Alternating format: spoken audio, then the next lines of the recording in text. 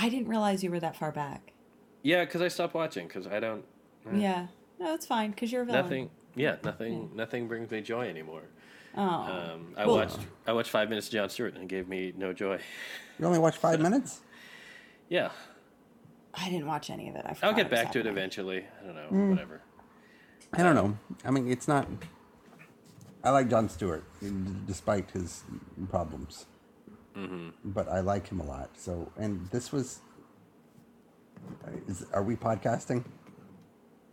Sure. Okay. I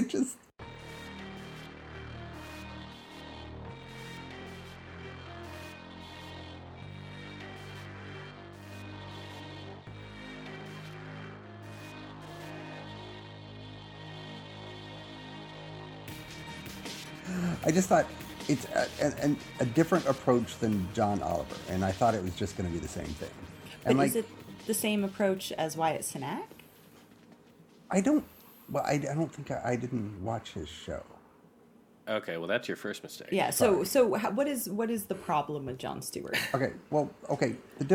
So John Oliver, he will take a big issue, and he and his people will like research the crap out of it, and then John Oliver will sit at a desk for 25 minutes and like explain it with lots of pop cultural references and funny asides or whatever. Right. But I don't feel like John Oliver like personally engages in the issues that much. Whereas Jon Stewart, at least in the first 2 episodes, he takes issues that he's personally involved with. The first one was like burn pits, which I didn't even know anything about, in the Iraq War. So it's all veterans, and Jon Stewart's. So the first part is sort of similar to John Oliver, where he'll explain the issue, but then he'll have a panel on of the people affected by the issue, and then he will talk to them and engage with them. And in the first episode, he then had a long interview with like the head of Veteran Affairs. Mm-hmm. And it's not really that funny. It really is more like 60 minutes with a guy like you like. Yeah. So, I mean, it's not funny. It's like Jon Stewart being Jon Stewart, but in more of a 60 minutes format, and in ways he's just more engaged with what he's covering than I think John Oliver is. And I don't know that makes a huge difference, but I don't know. I liked it. It was different, yeah. So, and each episode is a different topic, like completely different topic? Yes, and the second episode was about freedom. Or, people keep saying we're not going to take the COVID because of, our personal freedom, but you also have to sacrifice freedom to get freedom. And he went into this long spiel, and then he ended up talking to like people in other countries. His panelists were like people in other countries who have actually experienced having their freedoms taken away. Yeah. Like the guy from Egypt that the movie, I think he did his movie about. Right. Yeah. And then a woman in the Philippines who's about to be in prison for basically voicing her opinions. Anyway, I thought it was fascinating. It's a little long. They're 45-minute episodes. But he really digs in, and he really, really, you feel like, okay, this is like something that Jon Stewart specifically has a lot of passion about, and is not just something that his team has researched and he's sort of like, yeah. So, just as a point of comparison, Wyatt Cenac's Problem Areas, it takes that a step further. Mm-hmm. And it was an entire season on one topic. Issue? Oh, yeah. Well, there you go. It was education and then policing.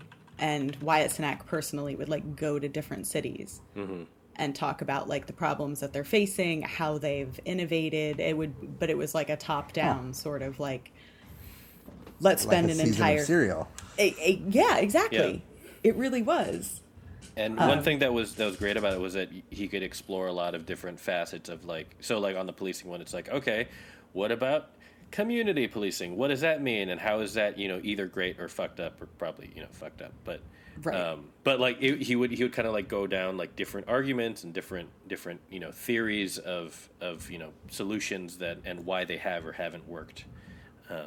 Yeah, and by going like place to place, talking to activists, talking to people who police officers or teachers or like people who are in the system, people who are trying to change the system, like talking to everyone.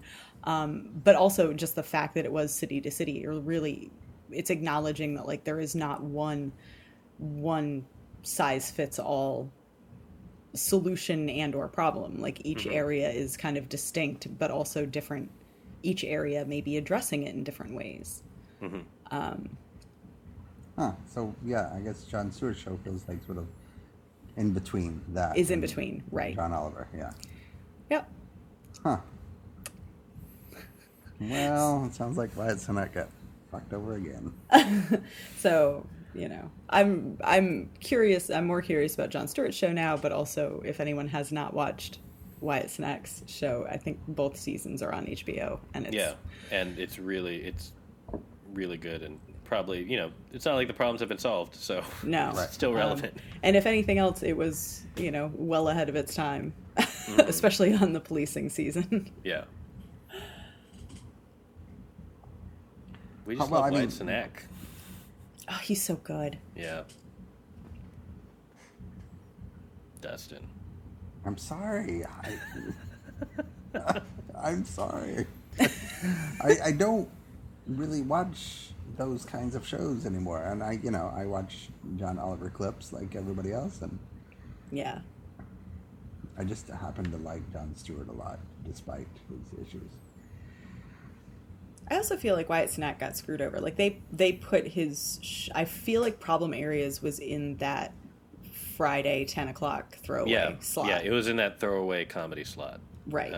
So nobody was. Bill Maher. Huh? After Bill Maher. Oh God, yeah, it must have been. Yeah. But it's like where you would expect to find Los Spookies or whatever. Right. Like it's the comedy. Yeah. Right. It's the comedy like half hour to hour after the what's his name, where it's kind of like they don't have to do great, but they do have, but like they can never build an audience. Right. Whereas if they had put it on Sunday night, paired it with like shown some sort of faith. Oh man, if they had paired it with John Oliver, that block just would like be... filled in all of those weeks that John Oliver doesn't air. Yeah, because that's like 20 weeks at least that he doesn't do a show. Right. Yeah, it could have been in that window where like he takes off from like February to April or May. Yeah, would have been nice. Would have been very nice. Anyway, welcome to Pajiba, the Pajiba television podcast. I'm Pajiba comedy editor Dan Hamamura. With me, as always, are Pajiba managing editor Tori Preston. Hello, Dan. Hello, Tori. And B.A. Baracus Dustin Rolls. That's right. What made you decide to reference the A-Team on this fine evening, Dustin? I just had the theme song stuck in my head for some reason. And what does that theme song sound like? Oh wait, shit! You know what? It wasn't even that theme song. It was. I thought it was the A-Team when I was humming it in my head, but I'll hum it and you'll tell me what it is. Okay.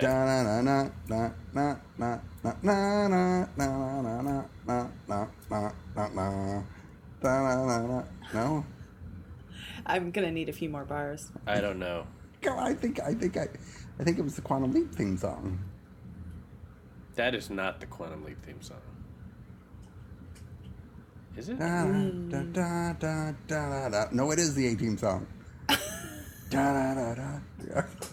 Shit, I think it's the A-Team. No, the A-Team. I mean, not to be.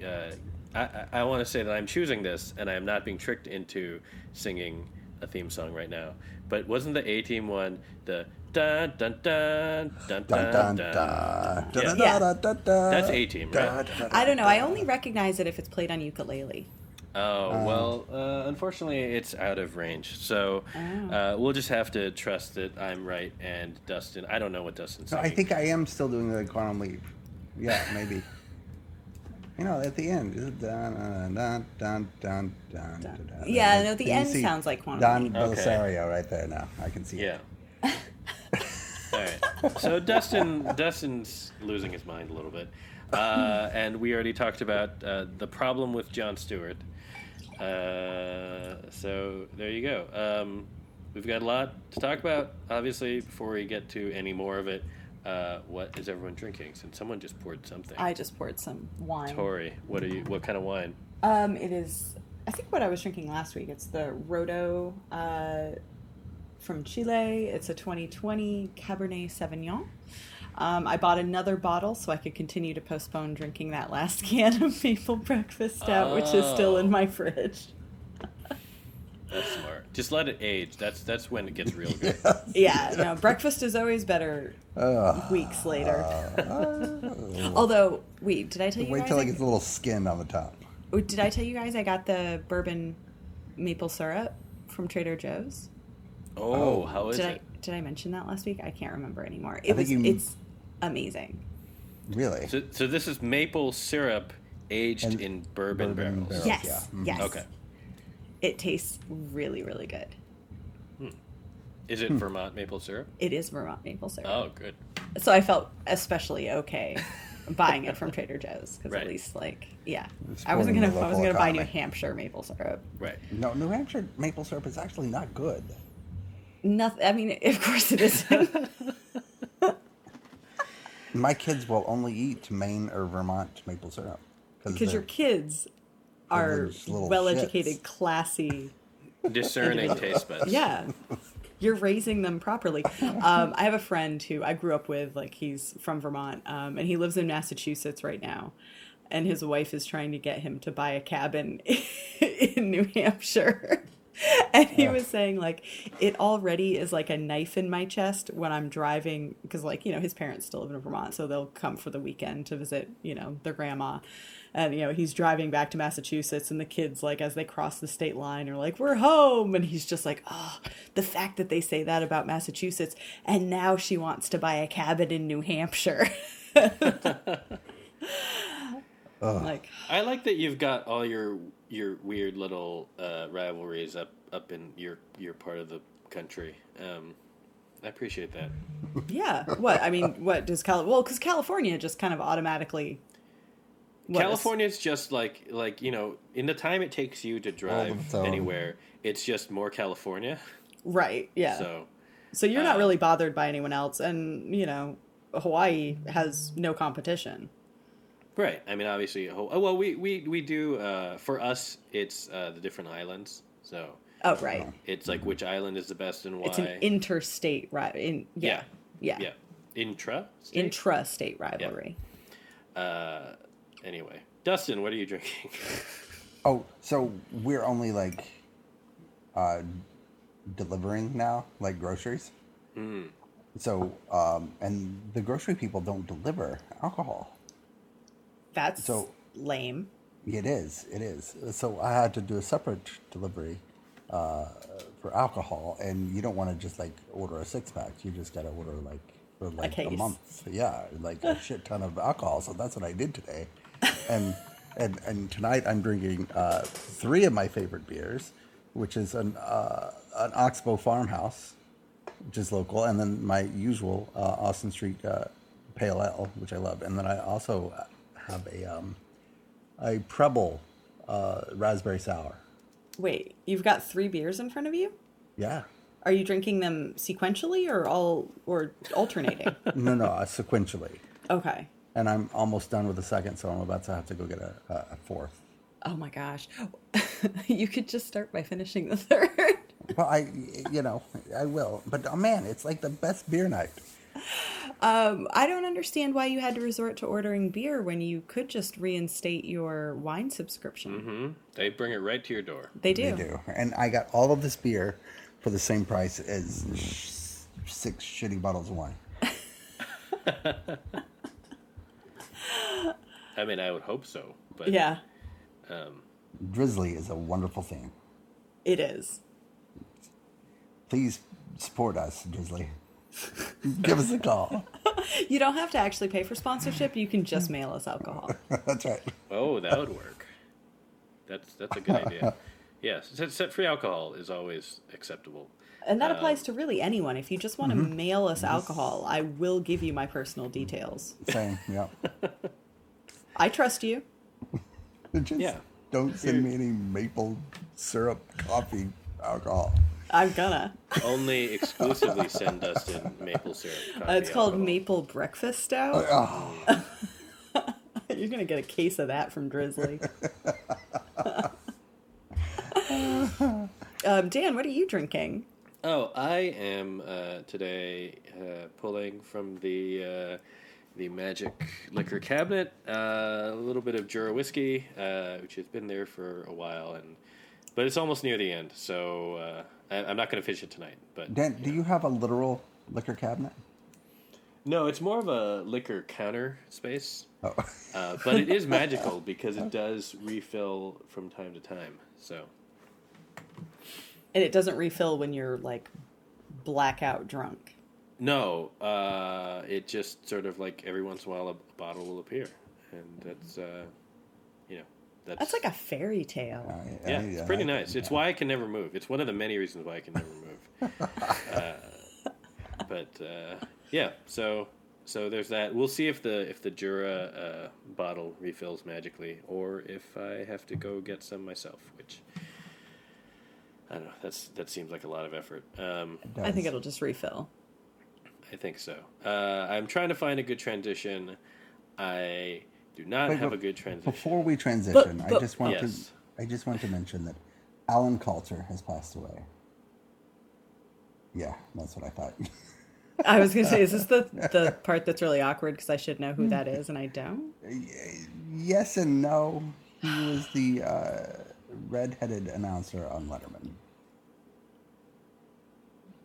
Why would you know that he was redheaded? Oh, because he was in bits a lot. Oh. And, I was thinking like announcer, you only ever know his voice. Letterman called him Big Red. I'm sorry. No, you don't, well, yeah. I did see that, but I did not, the name didn't register for me. Really? Huh. Well, it was a big part of my life, so. God, this is a really R.I.P. depressing Alan episode. Coulter. Sorry. Well, no, I'm just saying we started out memorializing Wyatt Cenac's problem areas, and now we've moved on to Letterman's announcer. Alan He was Coulter. 78, so good life. He's doing all right. Well, now I can't do my transition. No, I'm sorry. No, maybe Jesus. That would. Oh, now you have to do your transition. No, my transition is like inappropriate and well, it's not inappropriate. Well, so I'm assuming we're following the order on your list, right, Dan? Sure. Although we already talked about Jon Stewart. So we can take that out. So I was going to say, but Dan, what if you had a transition? Oh, I see. Because we were going to talk about... Oh, my God. I forgot. Okay, I'm sorry, Tori. Keep going. I'm going to add something to the doc because there's something that we've forgotten. But please talk about what if, because I believe you're the only one. You're the only one. Disrespectful that it jumped from Alan Coulter with that transition. That's what I'm saying. God damn it, Dustin. All right. You know what? Now I can't focus because I want to see what Dan's going to write. Oh, I didn't have a minute. Yeah. All right, so it won't be just a minute. But anyway, sorry. What if? All right. Disney So I'll show... cover. Okay, I'll talk about what if. Dan or Dustin, get ready. You gotta. Yes. All right. So this week is going to be the finale. Actually, the day that this podcast posts, the what if finale will have posted as well. Mm-hmm. However that works. So for those of you who are watching, this will be old news. For those of you who aren't, I guess you'll catch up. I don't know. Point is, earlier this season, we were kind of debating whether there was going to be any sort of overarching arc or if this really was going to be standalone episodes. And if this season was building to something, what that would look like, you know, if it could possibly have any bearing on the MCU. And I don't know that it will, but what last week's episode cemented and what will be kind of played out in this week's finale is that the season ultimately was building up to something. And I think it's still more or less kind of the training wheels for how a multiverse in the Marvel Cinematic Universe would work. Mm-hmm. But I think it's still kind of interesting in it for what it is and how it's playing out. So last week's episode was something about like, what if Ultron won? And so the idea is it goes back to Age of Ultron, and what if Ultron had succeeded in putting his consciousness in the Vision body, which again had the Mind Stone. Mm-hmm. And what would he do if he had gotten that? So he obviously would blow up all the nukes, destroy the world, have a bunch of Ultron drones that then goes out into the universe and, you know, brings peace by destroying every living thing. There's a whole bunch of stuff about how, like, Natasha and Hawkeye survived, and they're trying to find, you know, the program of Armanzola to, whatever, infect Ultron, blah, blah, blah. That very quickly becomes, like, not the point of the episode. The point of the episode is that the Watcher is getting more and more nervous, because the other side effect of Ultron winning is that when Thanos arrives on Earth, Ultron kills him immediately and collects all of the Infinity Stones.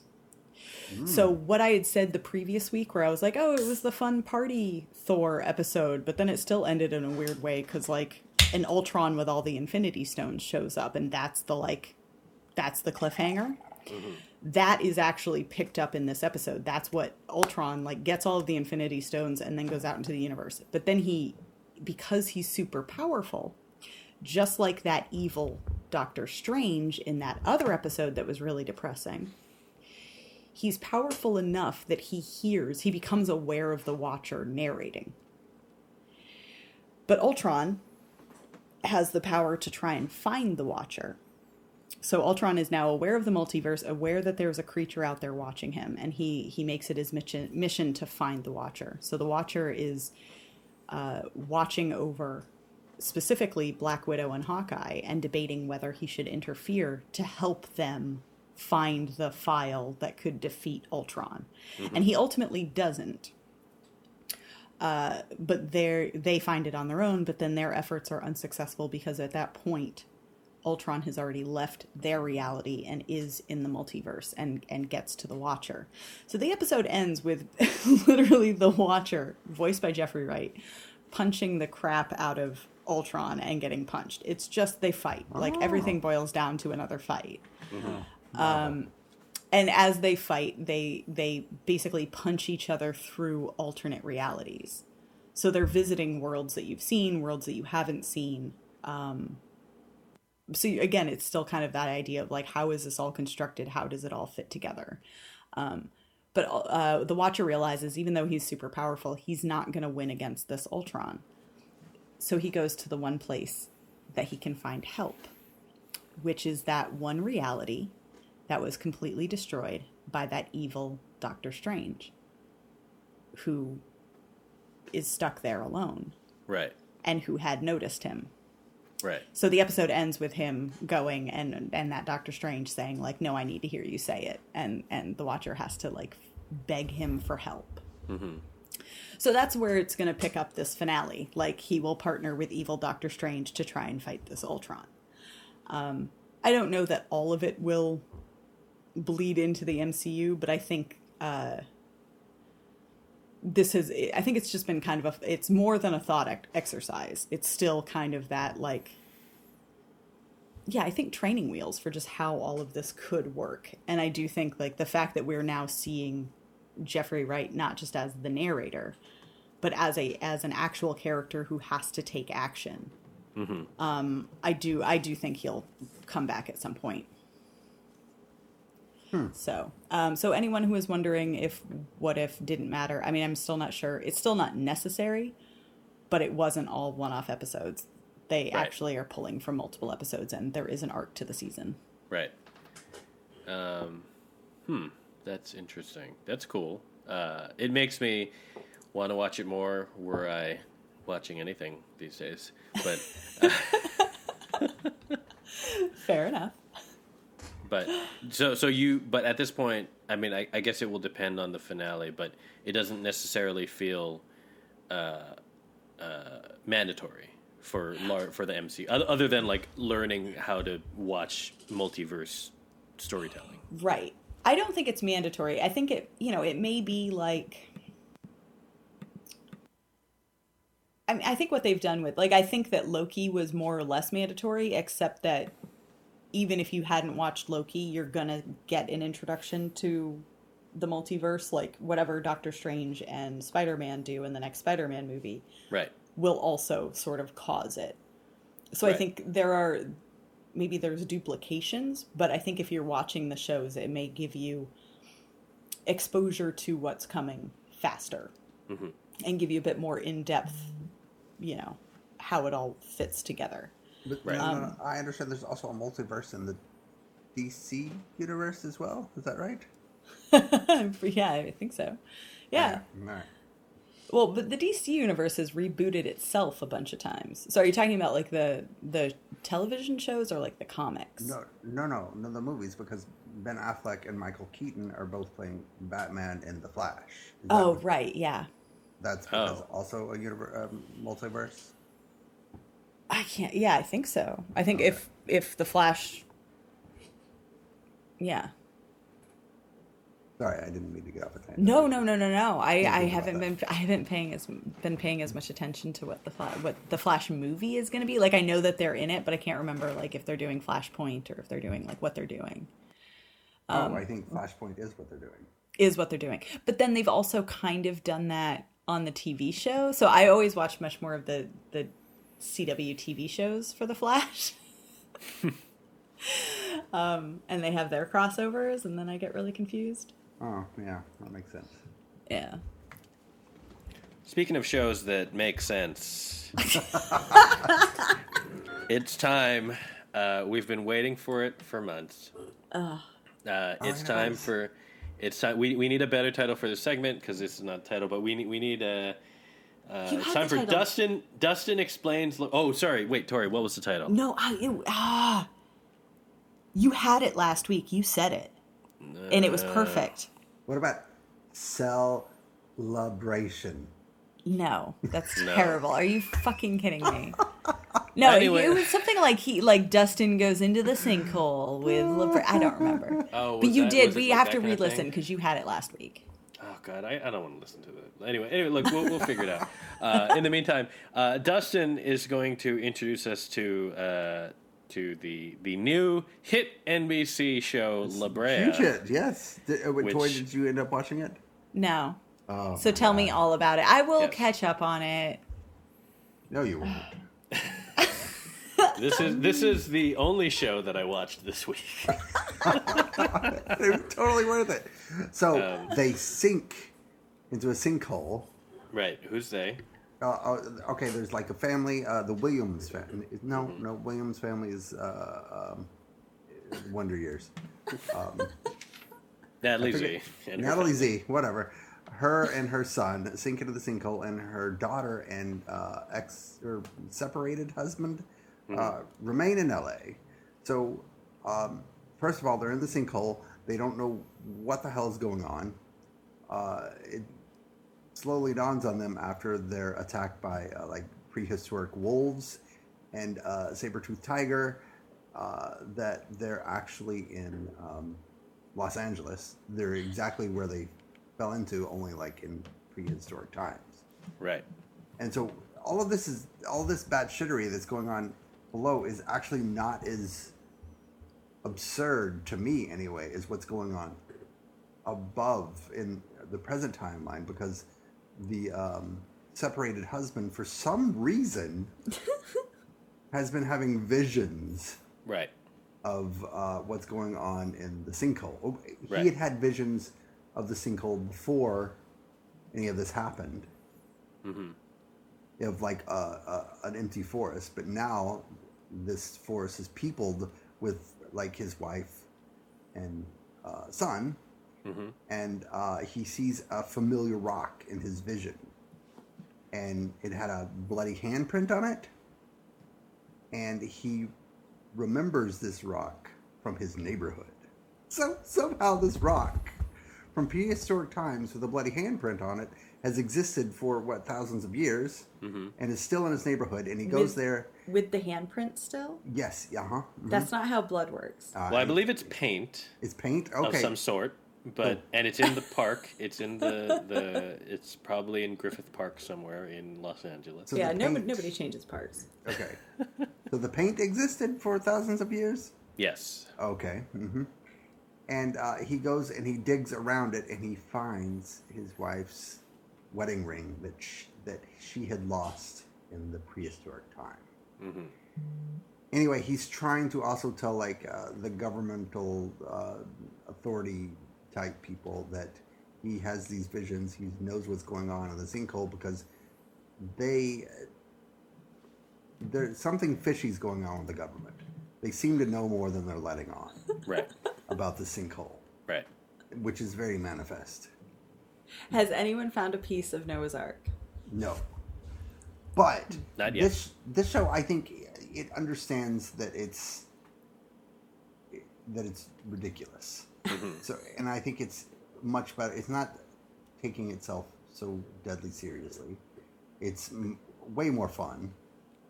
And it's off the wall, but knows it is. Right. Well, one thing, Dustin, is the reason why, I mean, I'm sure you caught all of this, but the reason why the ex-husband or separated husband, the husband, is having these visions is because he crashed he was in the Air Force, he was a pilot. Right. Mm-hmm. He crashed his jet because he ran into basically this phenomenon earlier. And that since then he's had these weird visions. That's why now he can't fly anymore, and he's under stress, and everyone thinks he's crazy, and he's not crazy, obviously. And that's also why the government knows more about this, because they are aware that this has happened before, and they have tried to study it. Although it seems like they have not been able to up to this point. I have a question. Okay. Okay, so why does it have to be a sinkhole? Because, okay. Because it allows an entire city block to fall into the sinkhole. So there's, debris from buildings. There's, an ambulance. There's, supplies. I understand that, but you can still have a portal that surrounds a city block and transports it to the past. Right. But you're dropping it all in space as if it's dropping in time, but it's only, but you don't need to do that to drop in time. Space and time. I don't know if they understand how these things work. But isn't you can you don't have to move in space to move into it's the same space, I thought that just different time. The surface of the Earth was a different time period. No. So that's where you would be mistaken, Dustin. So I thought and that's part of it. The previews also, I was expecting them to be doing some sort of journey to the center of the earth thing, where there's a sinkhole and it opens up into this prehistoric land that is, it's land of the lost. Right.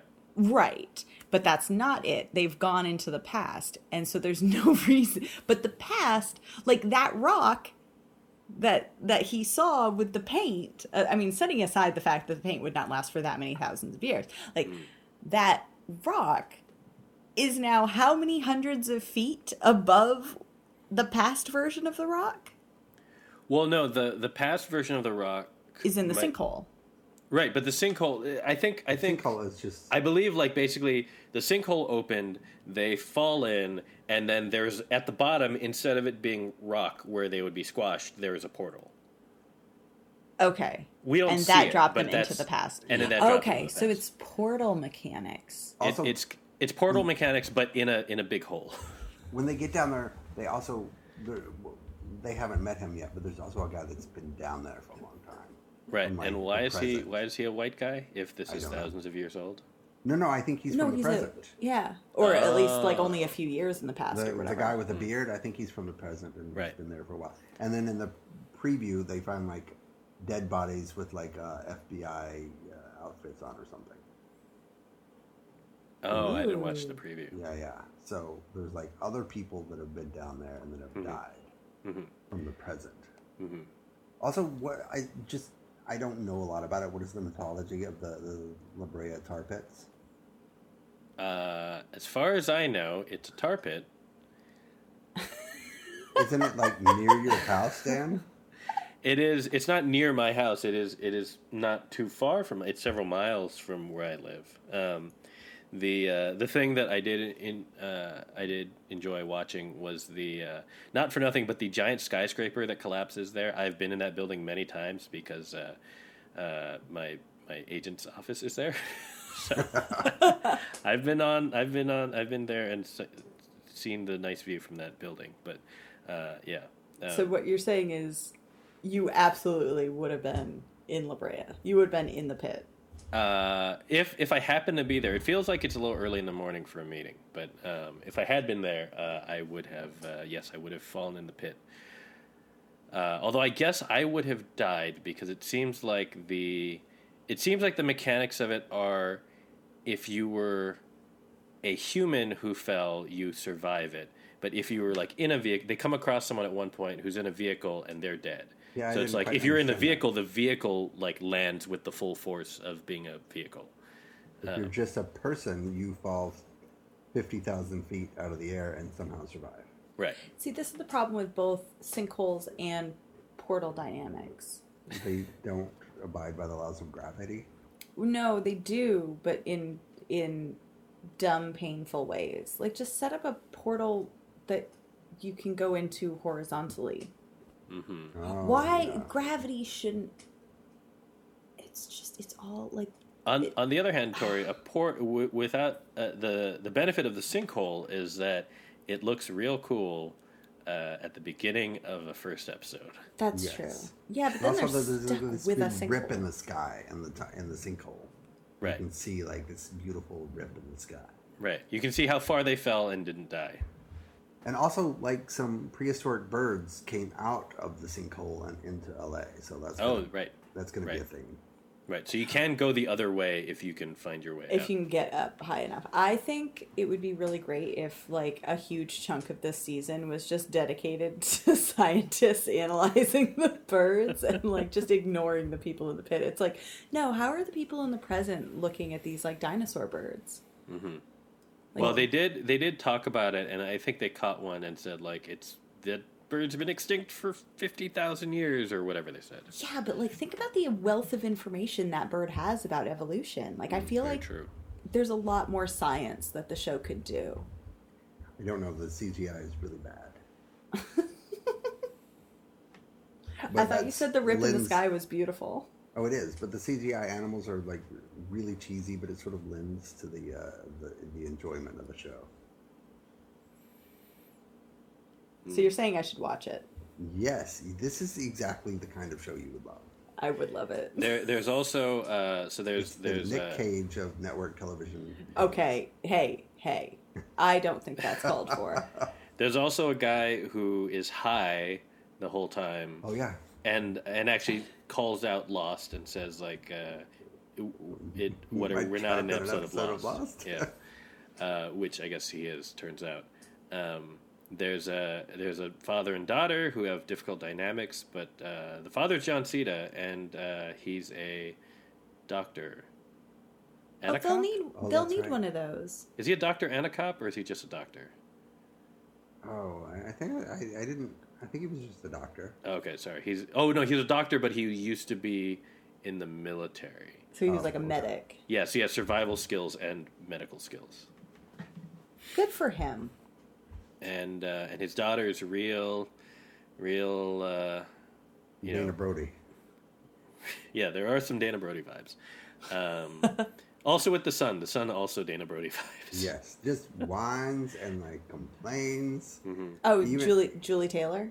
Yeah. He got bit by a wolf, so he had more reason maybe than Julie Taylor did. God, imagine if Julie Taylor got bit by a wolf. Never hear the end of it. There's also a cop who is probably going to be the villain. Because she's very much like everyone for themselves and not like we're all in this together. And there's a guy who is possibly suicidal, but is a therapist, and for some reason had a gun, and also was like, even though he says he'd never shot anything before, he makes like a perfect shot at a wolf that is running full speed, and so he's a pretty good shot for someone who's never shot a living thing before. And he's a There's therapist? a lot of mystery here to He's uncover. a therapist who was suicidal, but I guess is on board for now. I think the mythology is going to be deep and rich. I really look forward to the moment where the mythology takes a backseat to how invested you are in the characters. I don't know that that's going to happen, Tori. I know, I'm being sarcastic. But you do enjoy Natalie Z. So I do. I love her. Yeah. And she grounds the whole thing because she's like a good actress. Some of the separated husband, he is not. But Natalie Z keeps it together. To be fair, he had a lot of exposition. Like his everything he has is basically either backstory or I'm seeing these visions that I think are important. So it's hard to act visions, I suppose.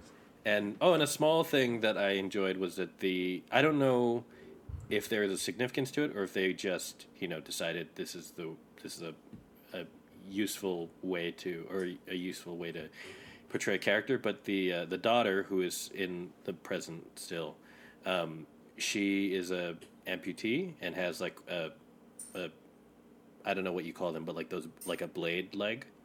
Oh. And they never really make much of a meal of it. It's just like she happens to be an amputee, and like it comes up in dialogue maybe once, and that's it. And she's a real life amputee too. Yeah. So that's the only strange part is like when the sinkhole is falling in, she's running in slow mo, and it's kind of bizarre the way they sort of like focus on it, but only in that particular sequence. Because it'll come back later. Maybe, yeah. It'll matter. Yeah, but in the meantime, it's nice that they're like, just in terms of like you don't see amputees on TV very often. So yeah, that's cool. That's awesome. She could have outrun the wolf. Maybe. Oh, wonder if they need to send her back because she'll be the superhero they need. Oh, definitely more people are going to jump down in there. I don't know that anybody's going to be able to get back, but they send a drone down there, and then when it gets to the sinkhole, it fritzes out, which doesn't make a lot of sense if birds can just fly through, but whatever. Right, but you can't communicate with a drone, through time. Well, okay, fair. Again, we're running up against the distance, time, portal dynamics. I see. Mm-hmm. Yeah. Is there cake at the end of the portal? Oh my god. Can they just drop Is a it all long GLaDOS? rope? Like a helicopter, maybe? I bet you could do rope. Helicopter, the electronics might fritz. Mm-hmm. Yeah, if your rope was long enough, but like how long is that rope? Just some bed sheets you tie together. I know. What you gotta do is, you can't really get back up, but you put somebody in one of those squirrel paraglider suits. Oh. And just tell them to jump. Yeah. There you go. It'll be fine. Just tell them one-way trip. It's a one-way trip, but like bungee cord so you can see what's going on. But again, a very long one. Yes. Just drop down there, see what's going on, bounce right back up. Oh, and there's heroin. Oh yeah, why? That was there's weird. one of the cars, as they were looking for supplies, they opened the trunk, and it's a trunk full of heroin. Yeah, that'll. And I'm sure it'll come into play at some point, but so far it has not. Oh yeah. Are we sure the therapist wasn't also a drug dealer? Maybe. Possibly. Either someone's going to do a lot of heroin, or somebody there is secretly a drug dealer. Right, but also if you're stuck at this point, it's like what's the point in hanging on to that? Like it's like are you gonna just defend the heroin and then take it back with you? I don't know. No, I just mean it'll be somebody who has weapons, or I don't know. I'm just like, are there going to be dinosaurs? If saber-toothed tigers around, and dinosaurs are around, right? I don't think they lived at the same time. I don't know that they coexisted. I don't know anything about it. But also, if you're going to go back in time, why don't you just do it to dinosaur time. Well, that's crazy, Tori. That's too far back in time. What the hell, man? How is the pendant gonna survive millions of years? I mean, like, saber-toothed tigers are fine, but, like, you had the option to go a little bit further and have dinosaurs. I think there's, like, a woolly mammoth in the preview for next week. That would make sense. Are there going to be because there were woolly mammoths in the tar pit. Yeah. I don't know if there will be a caveman. Well, there's at least the one guy who has been there and looks like he's gone native. Oh. Do you think Natalie Z will start up a romance with a caveman? Oh. That'd be, well, I mean, it's possible. I feel like this show is set up to reunite the nuclear family, though, so... I don't know. The medic is single. Oh, you think that she's going to end up with John Cena? Yeah. Oh, no, but what if it turns into Encino Man? So, like, they reunite, but then the caveman unthaws. Mm-hmm. Victoria, you have to watch to catch all the intricacies of Brea. It's so much fun. I'm very much looking forward to your updates every week, but I will watch. I'm sorry, I had too much Squid Game to get through. That's true. There's a lot of Squid Game, and if you have not seen all of Squid Game, like me, save yourself now. When we get to Ted Lasso, it'll be marked in the notes, but so you can skip ahead. But we're about to spoil a lot of Squid Game. I assume. I've only seen the first episode. I mean, do you want to talk Ted Lasso first? No. Let's do this. I don't. Okay. They're not. I mean. Are we going to spoil? I don't know. We haven't really... What do we want to say about... You finished it today, right? I finished it, yes. Yeah, there's not much to spoil except for the very end. But, I mean, otherwise... And also everything that happens along the way. well, sure. But, I mean, there's nothing spoilery to say that this is basically Hunger Games with kid games. Mm-hmm. But also, like, an indictment of capitalism, and super violent, and super intense, and really grim, but also really good and really addictive. Mm-hmm. It is very addictive. Dan, you only saw the first episode. Yes. Do you think you will watch more, or are you kind of like... I will continue to watch, but also do not... I do not care about spoilers. I'm not, like... I will watch regardless, so please have the conversation. Because this is the show that kind of has taken over the zeitgeist for the past week. Yeah. Like when Facebook went down today, every other meme was Squid Games. Yeah. Yeah. I will say, like, one of the things I liked as the series went on, like, there's one episode where a couple of characters that you've grown close to all kind of get offed in the same episode, and that's a real turning point for it. Mm-hmm. But there's an interesting dynamic that plays out that I think is I like the finale up to a point. And one of the things it questions is, like, so the whole idea is these people are playing these games for money, and every player that is eliminated, like, if they lose the game, they die. But also, to make the game interesting, the people who are running the game encourage or sort of tend to, behind the scenes, set up scenarios where players can, like, fight amongst themselves in between games. There's no punishment for, like, strangling someone in their bed at night, say. So as the players start figuring out that they can do this, obviously, like, the scenario gets more and more chaotic, and they kind of never know when they need to be on their guard or not. Right. And so there's this kind of question that plays out, which is, the game is supposed to be about giving people who are, they pretty much only go out to people who are deeply in debt. So, giving them a fair shake. Like, how do you, like, the people who have set up the game are actually very, as much as they'll allow them to, it's not cheating for them to fight in the bunk room at night. But on the other hand, like, if somebody is getting tips about the game. Like, that is cheating. That is giving them an unfair advantage. And they actually do, in some perverse way, want to keep the game fair. Mm-hmm. And so you end up with this final scenario where you have a main character who has been kind of helping people along the way in sometimes just very sweet manners. And it doesn't mean that he hasn't also done a little bit of cheating, but for the most part, he's really been helping. And then you have one guy who has, like, backstabbed the whole time. And the main character is, like, so angry about it. And you think he's, like, going into this final game to, like, kill that character. Because the guy was very consciously, like, willing to narrow the pool himself. Mm-hmm. Rather than just playing the games. Like, the games would have eliminated people no matter what. Like, you just had to win. Right. Like, he didn't need to be offing the competition. And so you end up in this final game where the main character, like, has his opportunity to kill this guy.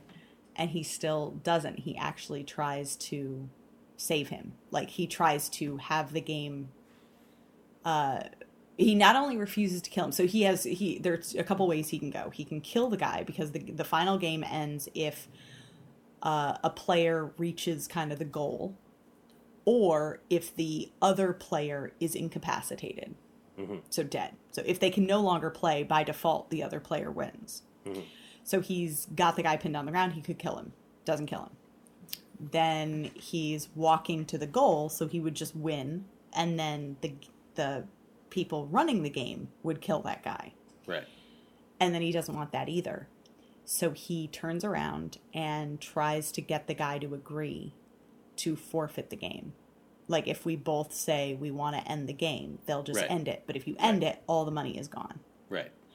And so the guy kills himself. Which doesn't quite track, but fair enough. But I did appreciate that they have this through line of, like, you know, the things that you can... That character was convinced that winning at all costs, like taking all of these shortcuts, was worth it. Mm-hmm. And you have this other player who's like, you know, we're all in this game together. Like, at the end of the day, there's going to be a winner. You don't have to be a shithead along to do it. Right. So I don't know. I did like that. I'm not sure I like the way that they have opened up the finale to the possibility of a second season. Mm-hmm. That was a little bit frustrating. So the brother thing sort of resolved weirdly. Like the cop that... Yeah, infiltrates the island. Yeah. Yeah. I was convinced the hot slapper bro was going to be the brother. Oh, that would have been good. Yeah. I did not see the old man twist coming. I did not either. Not even for a second. Not even for a second. That was Yeah, I like that you're still trying to be kind of vague. It's like I'm hearing all this. I'm like, oh, okay. So there's stuff coming with those characters. Yeah. Well, how about, like, just in? I mean, and honestly, you can, as far. I mean, for the listeners, it's up to you. But, like, as far as I'm concerned, I don't. It's fine. But just in terms of, like, the one thing that a lot of people have talked about is kind of like the way that the show comments on kind of, you know, capitalism and the precarious position that the world is kind of in. Right. How do you feel about the way it kind of addressed those issues, having seen the whole thing? I understand that it's an indictment of capitalism, but it doesn't... It doesn't get too preachy. Yeah, it doesn't. It's still entertaining. I mean, it's baked in by the fact that, like, you literally have a game of rich people betting on poor people risking their lives. And they make the analogy later on. It's like, you guys, like, are just... It's just like going to the horse races. Like, you're just horses. Right. There's a bunch of fat cat Americans the fact that most of it's like there's like a Russian, I think, and like some Americans, and it's like and so that's the other thing. It's like an international cabal. So I think the implication is maybe this happens in other countries too. I think there's one bit at the end where the old man tries to compare it with, like, if you're really rich and if you're really poor, the same thing happens, which is that you're both living lives that, like, you're unsatisfied with. But the whole thing for him is just like, yeah, because, like, when you're really rich, you get bored. And it's like, that's not the problem that poor people have. So, like, that's a little bit, like, I think they're certainly highlighting the kind of obviously the only way to combat boredom is to hold a game in which people kill each other.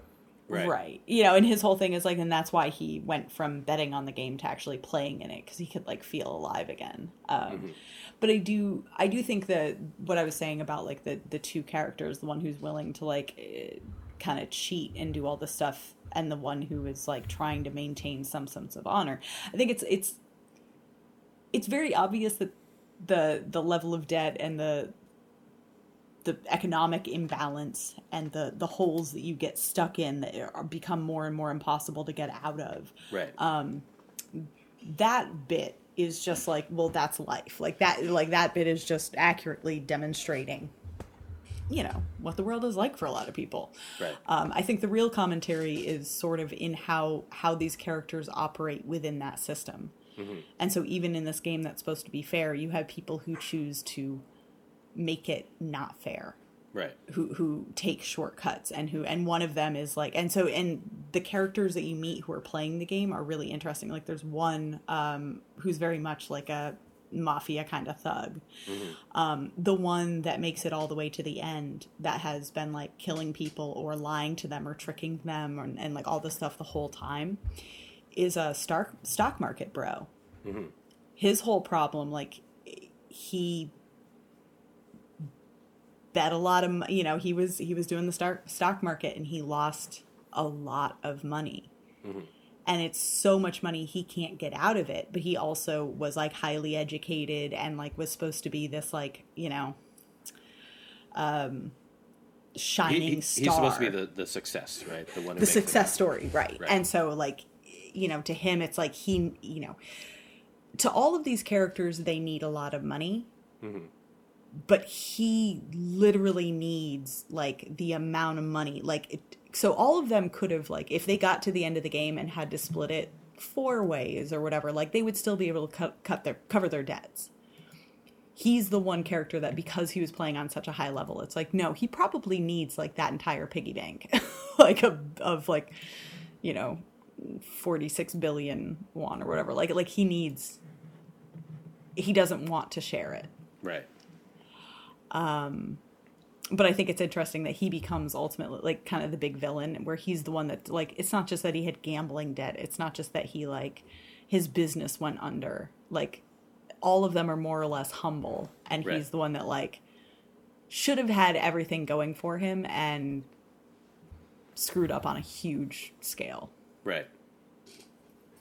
So I think that's where the bigger commentary is just like, we're all stuck in this capitalist system together. But how do we, what rules do we follow? How do we behave? Right. It's a interesting sort of compliment to Parasite. And why is it that, what is it about South Korea that this is like I don't know, fascinating? Like the most popular Netflix series of all time, apparently. And the Oscar winner of 2019 both came out of South Korea.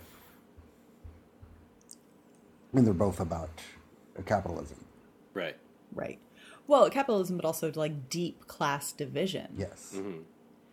Well, it makes sense. I mean, at least, I mean, I'm not an expert on South Korea at all, obviously, but just, like, from, like, the little I know about, I mean, the, like, Seoul and some of the city. One, they have some of the most advanced cities on the planet. Right. So that's part of it, and so they are kind of, like, at the forefront of high class society in a lot of ways. But it's very consciously, and I mean, the shows show this as much, and Parasite shows this as much, that like it is still functionally built on a society that was, 70 years ago was decimated by war. As recently as like 30 years ago, they were like the manufacturing hub for a lot of the world. And so there's been this huge rise in a generation of like, the country becoming, super wealthy in certain ways, but that doesn't lift everybody. So it leads to this stark divide. Also, it's a very small country geographically compared to, so like, we have very similar problems here in America, but we're so geographically separated that it's not on top of each other in the same way. Right. You can kind of go like, oh, well, of course New York City is really expensive, but like you don't have to live there. Right. Yeah, it's. But also, it's really good. Mm-hmm. Is it worthy of being the best Netflix, or like the most popular Netflix show ever? I don't know.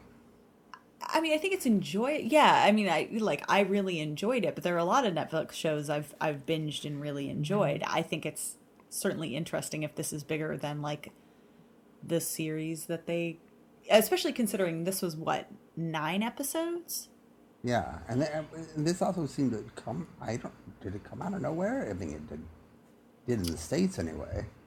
But they've had a huge South Korean pipeline of content. Mm-hmm. And like we've talked about it, like to me, I'm like, I hope people get really into this and then go back and discover Sweet Home, because like that show still hasn't been picked up for a second season. I really want it. Like, so I think there's been, I think it's a combination of like the topic, certainly the title. Like I think it's really enticing. Mm-hmm. But I didn't know anything about it when I watched it, and I thought it was a reality show, and the way people were talking about it, like initially I thought, oh, I'll just watch this with my family. Yeah. But also when you think about like Battle Royale. Games. Yeah, no. Right. But when you think about like Battle Royale or Hunger Games, like there is a sort of, I think what's interesting is a lot of times we think about these sort of death games as being like a dystopian fiction. Mm-hmm. And here it's like very much not dystopian. It's like, no, what if this shit was just happening anywhere? Right. In the world. Like it's just happening behind the scenes. Right. And there's also been between the rise of popularity in Korean drama to the rise of K-pop in the larger consciousness outside of Asia, and it's all been on top of that, on top of all the Netflix shows. So it's all been kind of building, and but it is kind of lucky that this show happens to hit kind of at the right moment to ride that wave and to push the wave higher even. But like, so this is bigger than Daredevil or the Marvel shows. Mm-hmm. Is it bigger than Manifest? Mm. I know they're measured on different metrics because that's an acquired show versus an original. But wait, actually, Dustin, you might know this. Is Kingdom over? The Korean zombie show? Oh, I don't know. I don't remember. I thought there was another season coming, but I don't know. I thought there was 2. Well, they did a movie that was like a prequel. It was more or less just like a long special episode. I imagine it'll come back. Worldwide, it was probably huge, and that's what really matters. Yeah. I mean, I hope so. Ugh. Anyway, so Squid Game was good, but if you liked Squid Game, go look at other things, because Netflix has a ton of really, really good Korean content. Mm-hmm. Like Space Sweepers. Or there's also, I'm just as guilty of not watching because I haven't seen this yet either, but there's a Japanese kind of, I think it's more dystopian, but like a Japanese survival game kind of premise called Alice in Borderlands, which I've been told to watch by several people. And it's not similar. It's just like I think it's similar-ish setup. And I've heard that that's good also. I have as well. Yeah, I don't know like what.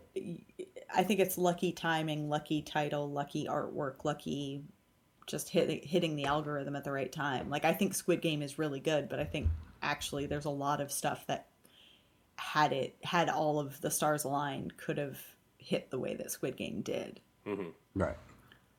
So like that German show we watched. Dark. Yes. God, that show was so. I mean, that was never going to be a Squid Game. Yeah, probably. Yeah, there was some Squid Games it's complex but also really simple. It's very it's character driven. I think like the concept is what like gets you in the first couple episodes, but by episode 3 or 4 it very quickly becomes like you stick around for the characters. Right. Because I hated, like I remember telling you when I was like, oh, I've only seen 2 episodes, but man, I like hate that main character. Mm-hmm. Like he's really annoying, and you just fall in love with him. Mm-hmm. Like he's not perfect, but you really start to like, the characters are what keep you hooked on the show. Right.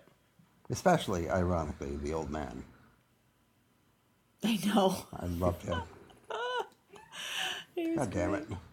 Well, going from the show of the year this year to the show of last year and also this year. Look at that transition. Ted Lasso. God damn it. Motherfucker. So we are in negotiations with Cord Lasselton to see if he will join us after the finale.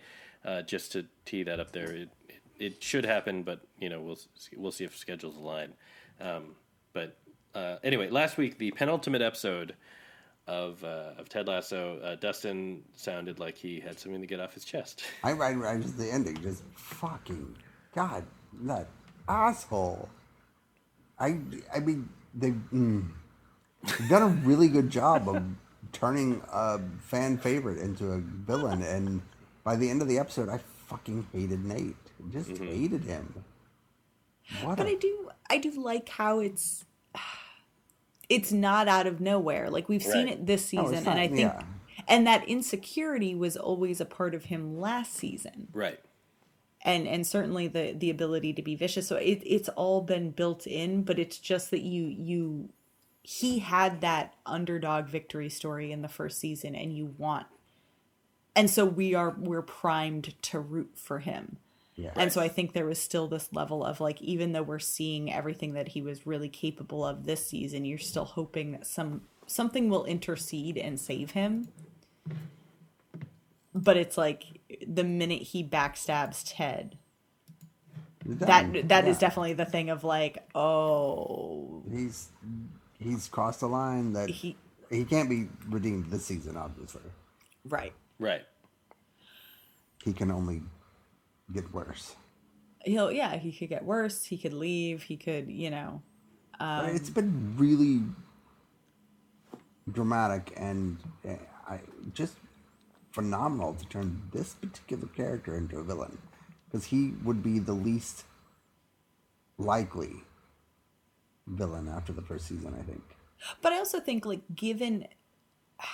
You wouldn't expect him because he was given the underdog storyline in the first season, but I also think that with the turn that the second season has taken toward mental health, the character with the deepest insecurities, because you think about that, that is essentially what Jamie was, but Jamie has been processing his stuff, so Nate is like behind the ball on that front. Because no one, and again, because I think Ted has not been, he's been on his own journey. He hasn't paid attention. Beard has seen it, but hasn't done enough. Mm-hmm. Roy came in too late, and wasn't aware. Like, I don't think Roy is the kind of person who would necessarily pick up on all that unless it was in his face, or he would just yell at him. But I do think that, like, if this show is really about like people's vulnerabilities and how they behave because of them and how they grapple with them and grow or change or, address them, then yeah, like Nate's insecurities have always been an issue. And when you're that, I mean, realistically, that's how that plays out. Right, Well, no, right. I absolutely see that. It's just like when they sat down in the writer's room at the beginning of the season and they were like, how do we break this story? And then they were like, let's turn Nate into the bad guy. I mean... But it makes you curious. Like, did they know that in the first season? Like, did they already know?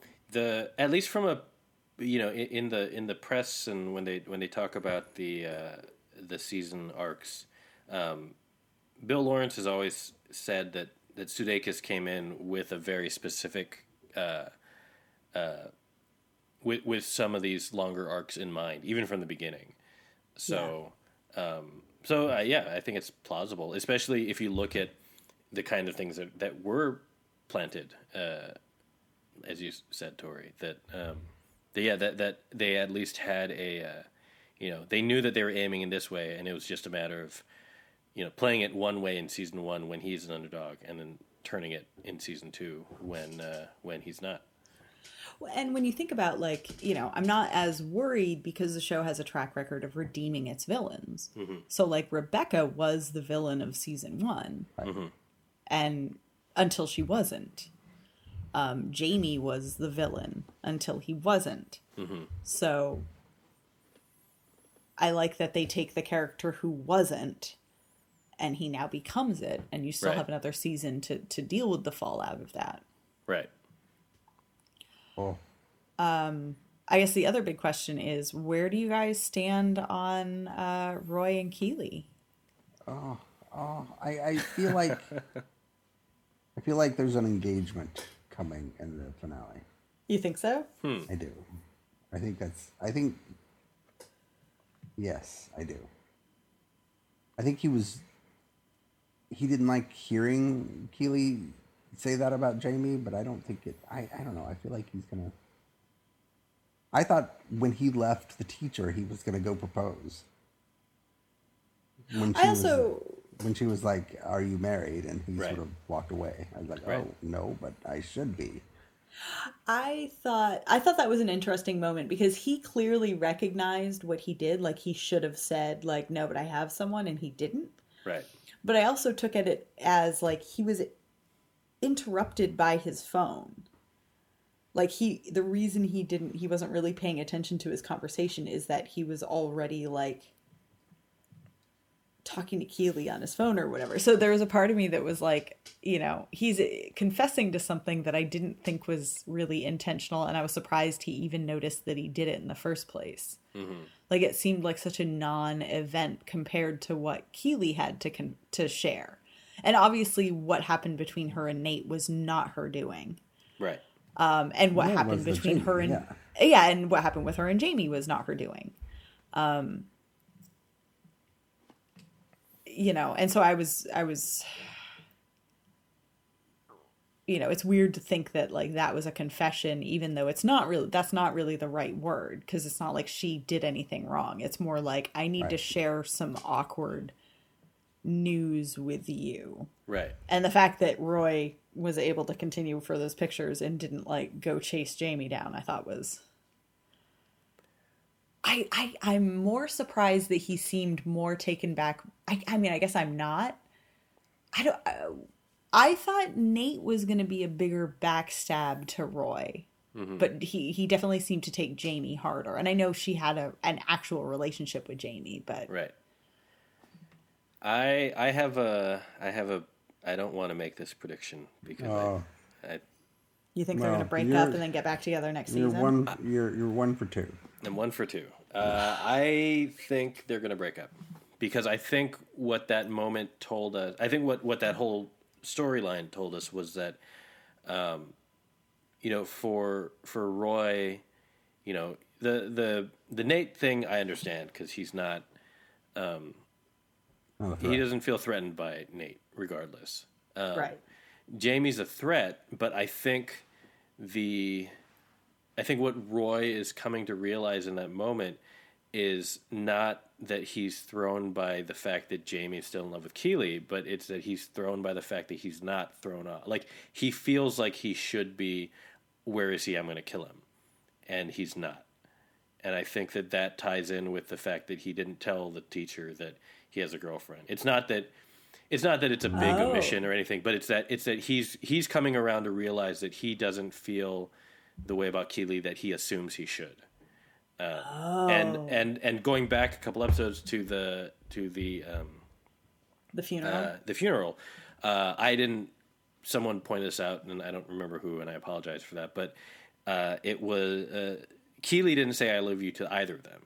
The only person she says I love you to in the episode is Rebecca. And so she's also on this trajectory where this relationship is good for them and has been good for them, and maybe, deep down somewhere they do love each other, but they're not. They're on. They're at kind of like a crossroads, and I feel like they're gonna amicably split, but still, I think they're gonna split. Okay, well, first off, fuck you. That is the only appropriate reaction, and I respect that. I was leaning more toward Dustin's thing of like maybe they get like there's a proposal, but I also think that's too fast. Mm-hmm. I don't know. I keep going back to the beginning of the season because I will think about this scene constantly, but with him going down on her with the video. And I'm just like, that is love. Like, I don't care if she said, I love you to Rebecca. Like, she gets off on watching Roy cry. That's some forever shit. So I don't know. I would have a hard time thinking they've built up their relationship. I mean, it is a very Ted Lasso thing to do, to be like, and we built it up so much, and then it's still not quite enough. So I think this is going to cause them to do a lot of soul searching. Mm-hmm. But I'm not sure I'm convinced that it'll lead to a proposal or to them splitting. I think it might just be, a conversation. Right. It might be the boring option, which is just, how do you function as mature adults in a relationship? Right. They've started that ball rolling with this conversation. Right. And I feel like Parks and Rec and Mike Schur in general has sort of like conditioned us, or not conditioned. I don't know what the word is, but like we now understand that will they, won't they relationships are not necessary. You can keep a couple together and they can still, the drama can still work. Right.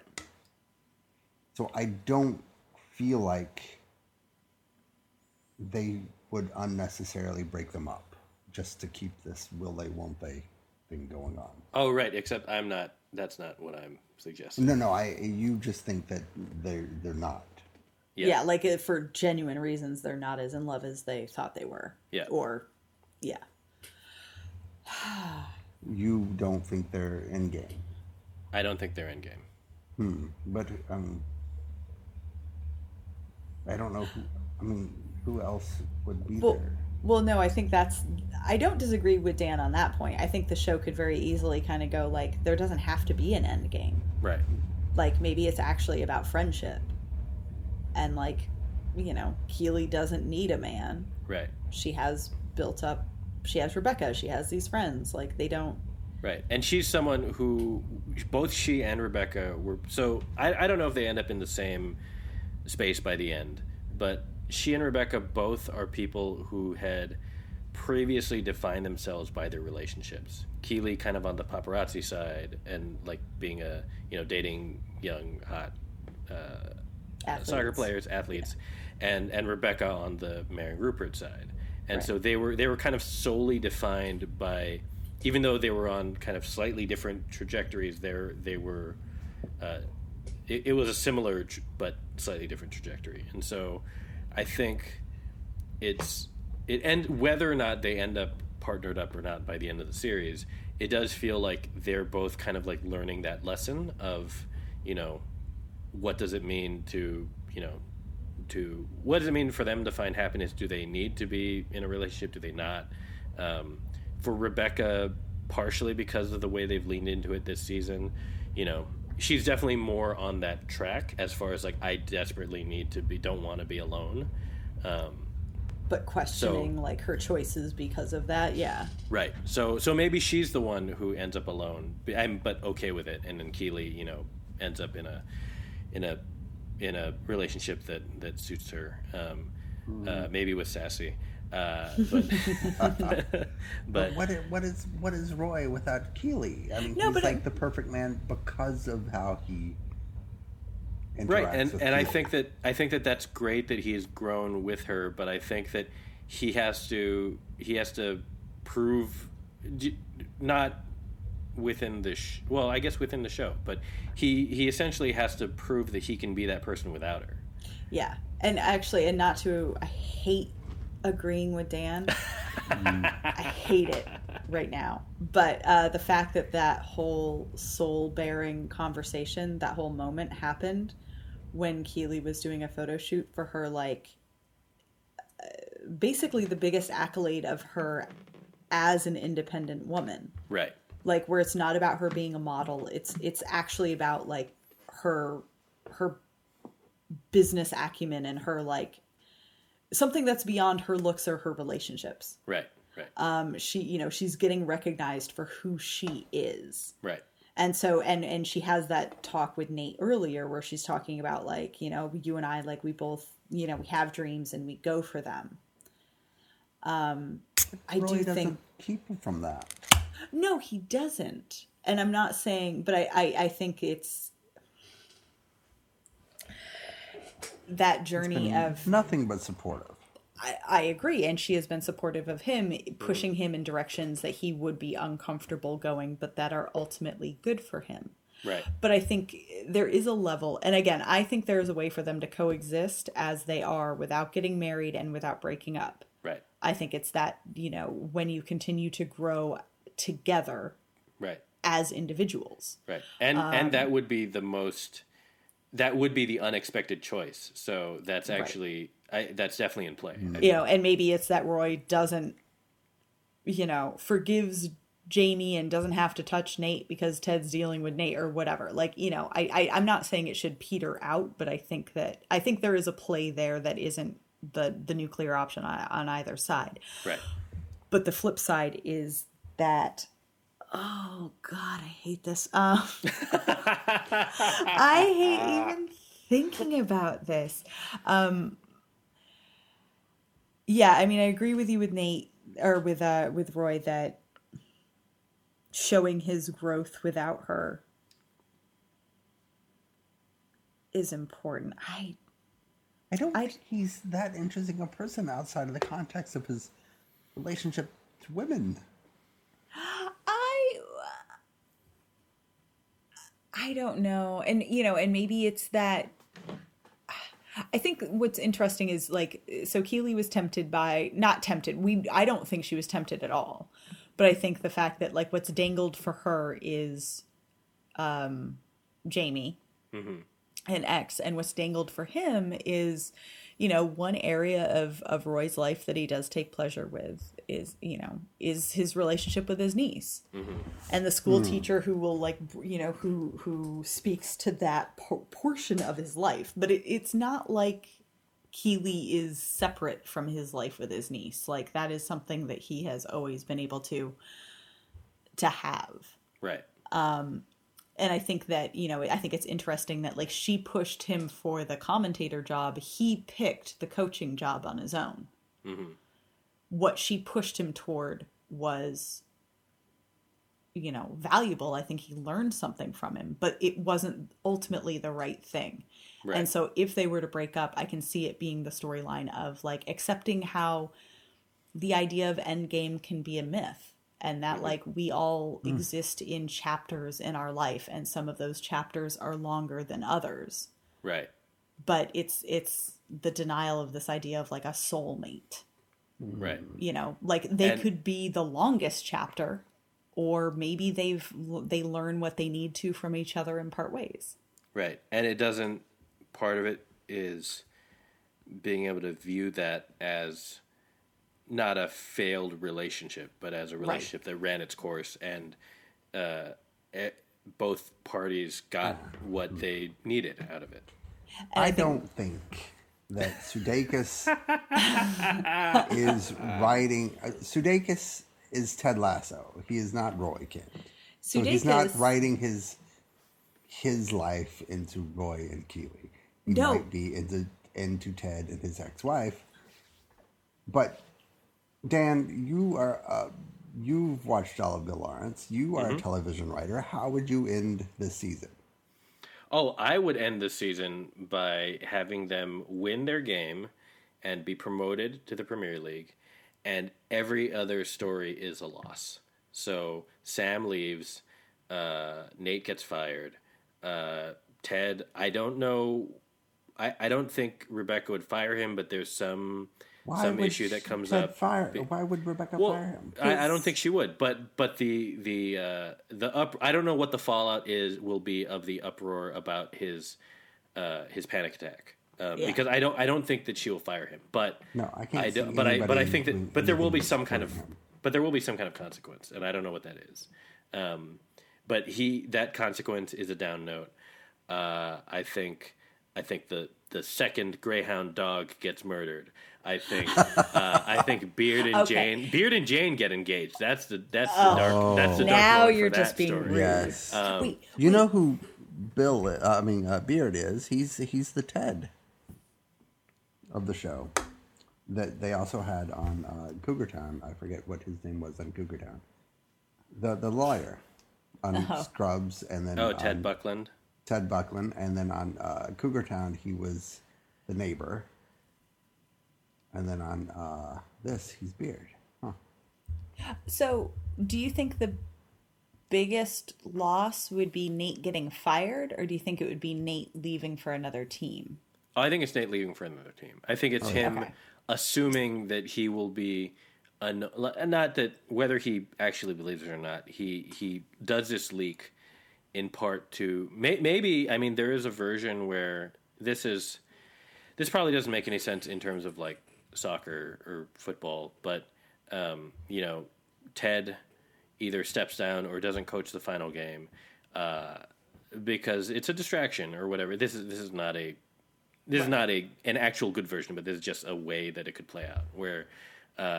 Ted says, I'm not going to coach for the good of the team because, there's too much of a storm around me. And so my assistants will handle it. They're all very capable. Nate wins the game or, feels like he wins the game or takes credit for it, whether he did or not, and gets poached as to coach in their team. Probably one that Rupert has secretly purchased since he gave up his shares in AFC Richmond. So I don't know. I mean, I don't know. There is a much better version of that than what I've just, No, I see what you're saying. But I definitely agree that.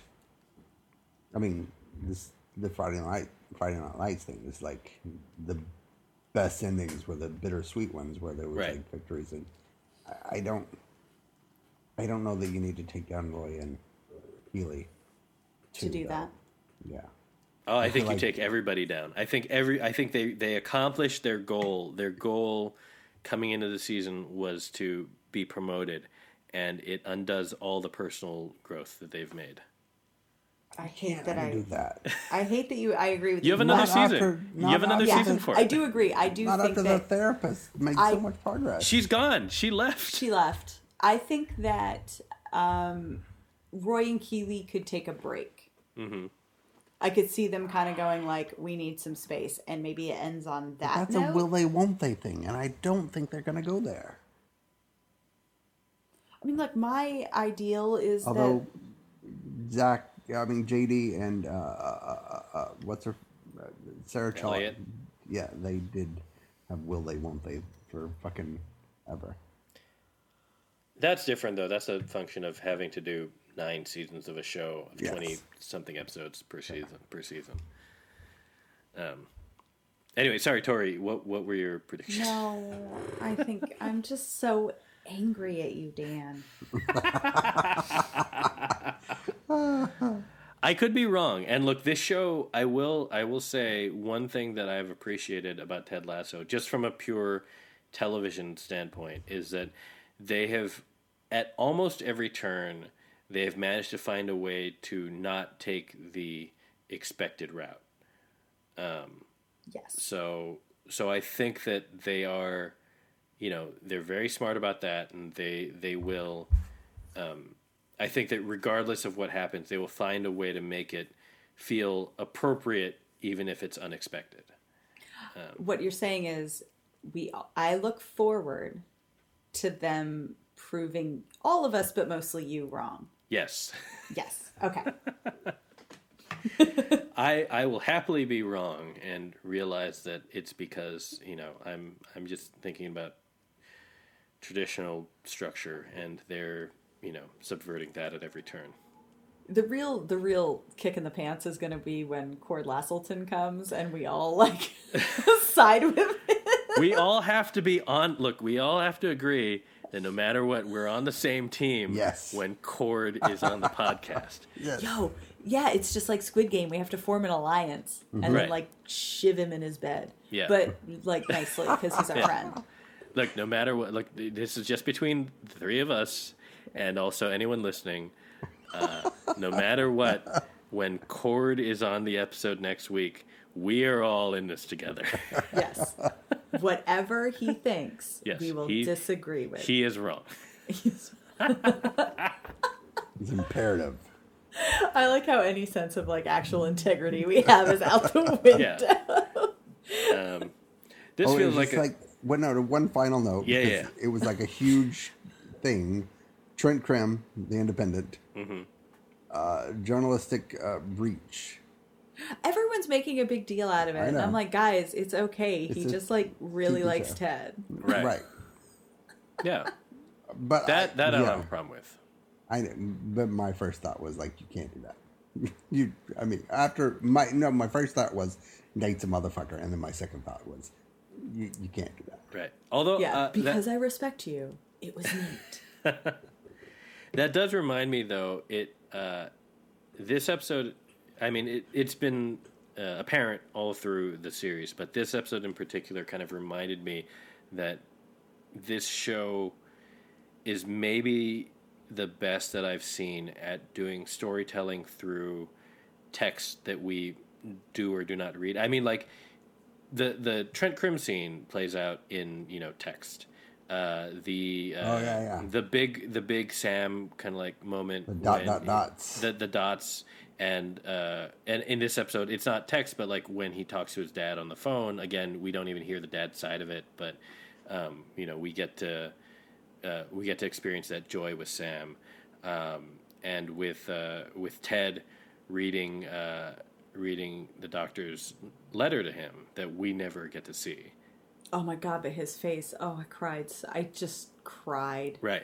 His reaction shot. God damn it. So and good. they do a lot of, they've done over the course of the series, but also, especially in this episode, so much storytelling through where fundamentally that shouldn't work, because it should be flat, because we're just seeing one side. But between the performances and the music, they're doing a good job of making us feel what they want us to feel.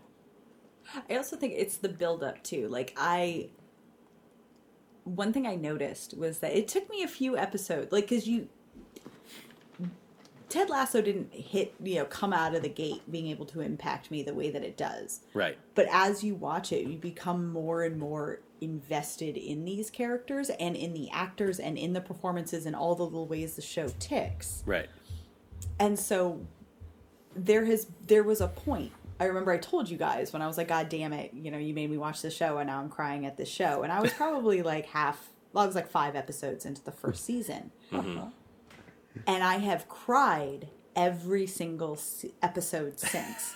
From the moment the first season made me cry, every single episode has brought me to tears at least once. Mm-hmm. And sometimes not because it's sad, just because Jason Sudeikis' face is really touching in that scene where he's not doing anything but reading a letter. It's right. Just you bring so much of yourself into it.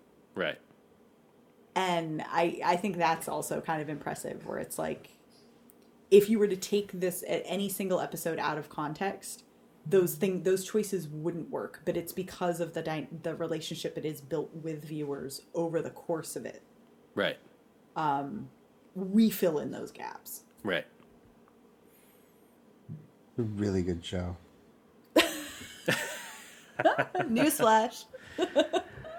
It's so good. Yeah. No matter what Cord Lasselton says. Well, Literally, we will find out. We will argue with him. We will find out what Cord will say next week, hopefully. Fuck. What if he comes in and he's like, I love it, and then we have to disagree with that? We'll set up a bunch of straw men to attack him with, so it'll be fine. It's very late for the two of you on the East Coast, so I feel like we should go. That's the show. We'll be back next week, hopefully with Cord Lasselton. He is a soft yes right now, so we will we'll firm that up. He'll be here.